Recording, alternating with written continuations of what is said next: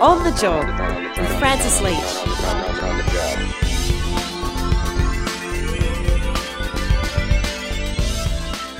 On the Job, the podcast all about making your working life better. G'day, Francis Leach with you. Now, the Australian dream. Oh, we've heard a lot about the Australian dream over the last little while, haven't we? But here's something about it that's undeniable. The idea that you used to be able to work one decent, secure job and it would pay you enough to put a roof over your head, put food on the table for your family, and for you to thrive and live a comfortable life in a strong, secure community. There's a lot of talk that that's still available to people, but the growing incidence of insecure work and no entitlements and inflation galloping away, as well as a housing squeeze, finding somewhere to live is becoming increasingly difficult, let alone to buy a place. Well, that's meant that dream is slipping away further and further from ordinary people's reach. And the consequence of that is that many working people who are working hard all week, have to resort to places like Food Bank in order to put food on their table. Matt Tilley is the acting CEO of Food Bank. Now, Food Bank is an organisation that provides food for charities all around the country. And it does the bulk of that. I think about 70% of all of that work is done by Food Bank. He's the CEO at the moment, acting CEO of the Victorian division of Food Bank. And he joins us on the podcast to talk about what he's seen as the growing incidence of people who have jobs, who should be able to pay their way, having to turn to Food Bank to actually get by. Here's Matt Tilley with us on the job. This is On the Job with Francis Leach.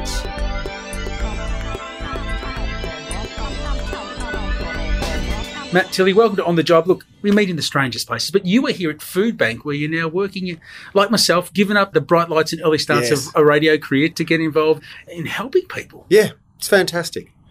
Who knew? Tell us about Food Bank and how does it work? You've walked me through the warehouse. It's a huge logistical operation. I think people think Food Bank might be a sort of a few parcels here and there. We're talking a shed where you can go and pick up a box of food. No, Food Bank itself is a federation. So there's food banks in every state with independent boards and CEOs and all that sort of stuff. And then we obviously have a national body that does lobbying with the government and looks after big relationships with Coles and Woolies and that sort of thing. So it's a bit like federal and state governments in a way. But we're, Victoria's independent. We're the oldest. We've been going for 90 years. And basically, we are massive. We are the fridge and pantry for about 550 charities across the state. All the charities you know and love, Salvos and Vinnie's and Feed Me Bellarine, or there might be family violence shelter in Mildura, or, areas that were affected by bushfire. They basically get all their food from us. So I've walked through the warehouse, and as I said, it's a massive operation, logistical operation to get food in and out of here. The system is that a charity somewhere, whether it's metropolitan Melbourne or in regional Victoria, goes online and looks at your inventory, orders what they think they need, and then out it goes. Yeah, so we call it the surprise chain when we just have trucks coming through here, and one might be full of cream cheese, one might be full of wrapped spinach leaves for an organisation like HelloFresh or whatever, and they've got 2 days left and they're like, maybe Food Bank can use these. All kinds of stuff. We do have some relationships where we have regular donations of key staple foods like pastas and rice and stuff, but it's a mix. So, it goes online, people look at it and grab what they need. And how many trucks are on the road? Tons and tons a day. It's not people turning up in their cars and us saying, would you like some rice and stuff like that.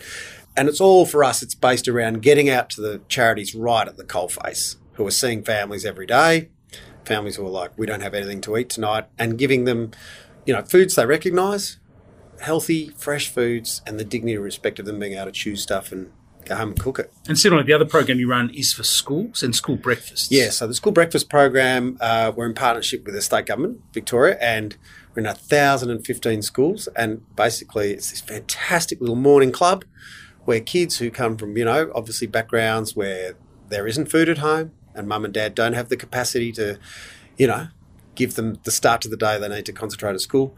They come in, they get all this 5-star rated fruit and oats and milk, but it's a club. It's often kids who come from tougher backgrounds are stigmatised. School grounds are pretty good at picking up on the kids who aren't doing so well and don't quite have the sneakers that everyone else does and stuff. And so not only are we giving these kids something in their tummy so they can concentrate at school, but We're also giving them, it's a great social network for them, and they're getting responsibility and all that stuff. When you were the lunch monitor, you felt important, the kids cooking the toast and making the porridge and all that.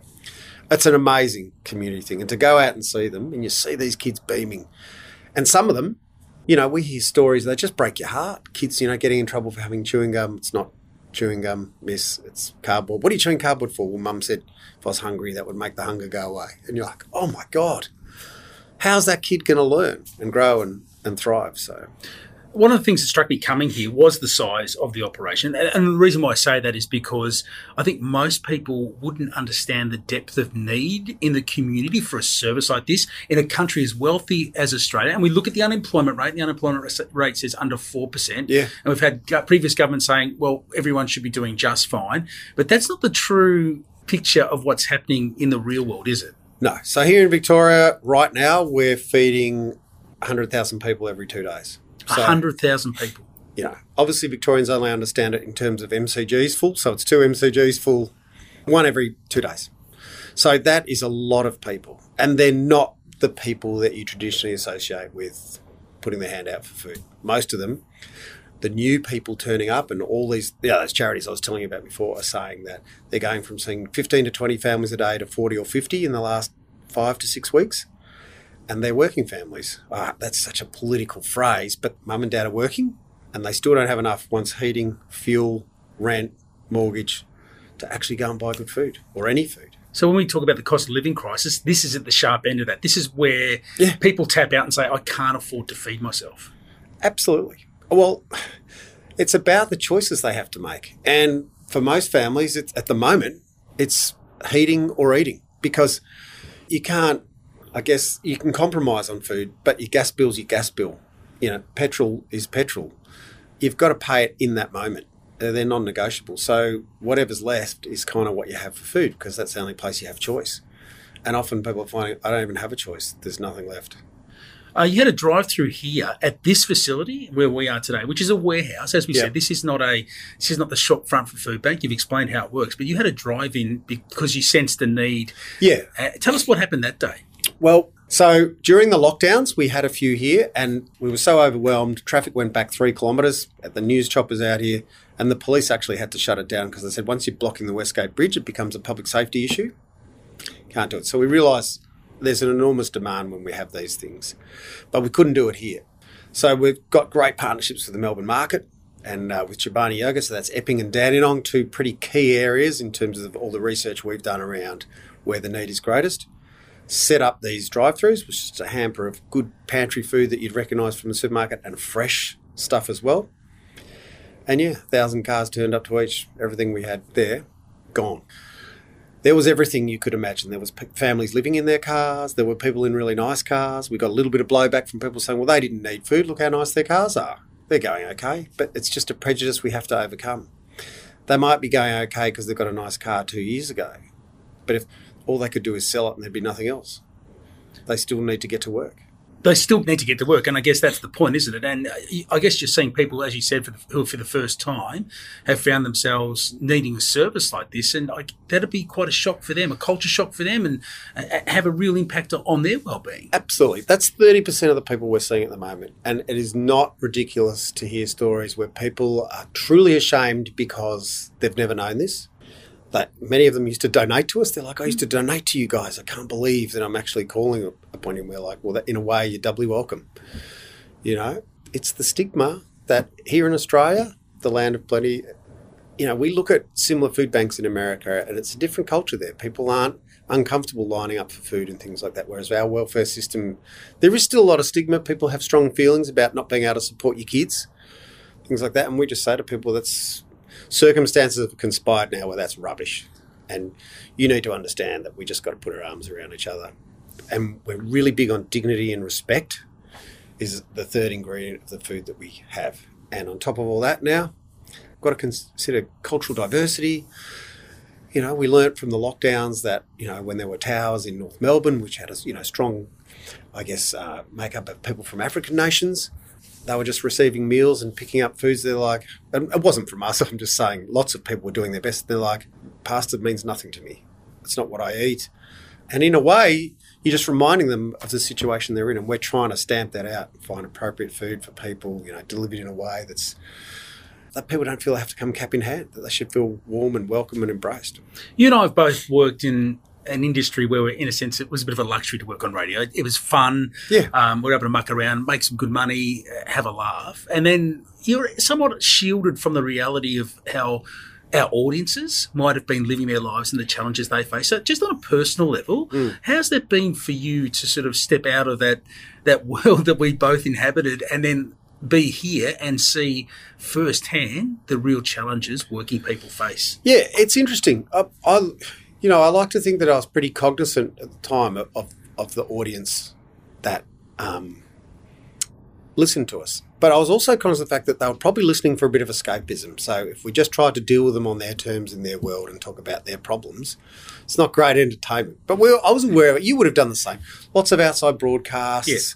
We always tried to raise money and do good and help people, cynically because we thought it would boost the ratings. But I had a sense of it. But even people who work here can work here for a few months. When you actually go out and you see people lining up at our mobile supermarkets and the joy when they see foods and they're like, oh my God, you've got yogurt just like in the supermarkets. And they're so grateful. It's kind of invigorating more than it fills you with despair. Does it also fill you with a sense of, well, it does for me, is that sense of anger that people in Australia, working people who are trying to do the right thing, trying to get a job, but they have no job security, no entitlements, no sick pay, no holiday pay. That insecure work environment leaves them just one episode, whether it's a health episode or a job all episode, the time. or the trapdoor economy. They fall through, suddenly at your door. Well, COVID taught us that, right? People who might have had a couple of restaurants going fine, life was great, overseas holidays, the trapdoor, suddenly nothing. No cash, no nothing. Do we sell everything we've got? Is this it? It's those moments, those sliding door moments. And the one that I think I find the hardest to deal with is working family, mum and dad. For whatever reason, there's a health episode, a work accident, something like that. And both of them have to stop working because one is injured or not well, and the other one becomes a primary carer of sorts. And instantly they've gone from 100 to 0 in terms of capacity to look after families from an income perspective and a work perspective. Well, I know there's safety nets and stuff, but yeah, it's really hard. That's what I find the hardest thing is that people who are trying are not coping, are not getting the help they need, are not getting the food they need for their families. But still in Australia, there's this, I don't know, it's just a sort of sly wink that, yeah, really? Are you really trying? The same attitude people I think have to welfare and unemployment. And we're doing our best to break that. And we feel now that people are cottoning on. Commercial news services and stuff are saying, this is the reality. This isn't, I guess, what traditionally I would have called those outlets would have, make poverty porn. It's like, this is everyone. This is, as I say, it's not people on the street, it's people in your street. That's a great line, and it is what it is. And I guess the only other real visible representation of that was at the start of the pandemic, wasn't it, when everything had to close down because we went into lockdowns and people instantly lost their jobs overnight. Yeah. And Centrelink queues were for miles, and people went, well, these people, do they have no savings? Do they have no entitlements? And people realise that's the insecure work economy. That's what happens. You're Absolutely. working hand to hand, cash to cash jobs, whatever. When that goes, there's nothing. Yeah, and I think for us, it sort of supercharged people's sensibility around what we do was when the supermarket shelves emptied. And suddenly people who still had the means were like, what? There's no pasta, there's no toilet paper. What? What am I going to do? And we're like, for some people that's all the time. That's the hard one for us. We say you're just 3 pay packets or 1 episode away from being someone you don't recognise. Do you think you're winning the battle of hearts and minds with the work that you're doing to change that perception of the working poor, of people who are working but aren't making enough? Well, we're not really looking to change perceptions from a sort of position of zealotry. We're wanting to change perceptions so that those that need us don't feel bad. That's the most important one. And then beyond that, we're probably wanting to change perceptions so that those who support us and donate to us have a better sense of how deep this problem is and how broad it is. But beyond that, are we looking to rattle the cage of governments and stuff? Not really, because we just think it's pretty obvious. And we're more interested in getting on with the business of doing what we do than banging a drum. And success for you would be this place scaling down or demand dropping off. I think for us, success is doing what we do better. I don't want to speak out of turn here, but I think there's a naivety if we start aspiring to United Nations goals to end world hunger, because I just don't think it's real. And I think in a way it's a bit disrespectful. You're like, there's not a practical approach. It's a bit lofty, whereas I'm like, let's just roll up our sleeves and get it done. For hundreds of years, there's always been people who need help because they've been dealt a bit of a shit sandwich. And just personally, I mean, how have you found the change from working in the entertainment industry and the radio industry to doing this kind of work? What's it meant to you? Well, it's been bloody handy when you need things plugged to ring old mates and call in favours. Yeah, but, you know, less call for my impersonations and things like that than there used to be. But I really enjoy it. I enjoy it because I don't know, maybe, not from an egocentric point of view, but I always used to think that, you know, when you're in entertainment, people tend to think you're a one-trick pony or what they hear is what you are and stuff. I was like, nah, I'd like to think I can have a broader perspective on life and try new things. Well, you're doing that and you're doing it in a fine way, Matt Tilley. Thanks for being with us on the job. It's been my pleasure. It's been great to catch up. This is On the Job with Francis Leach.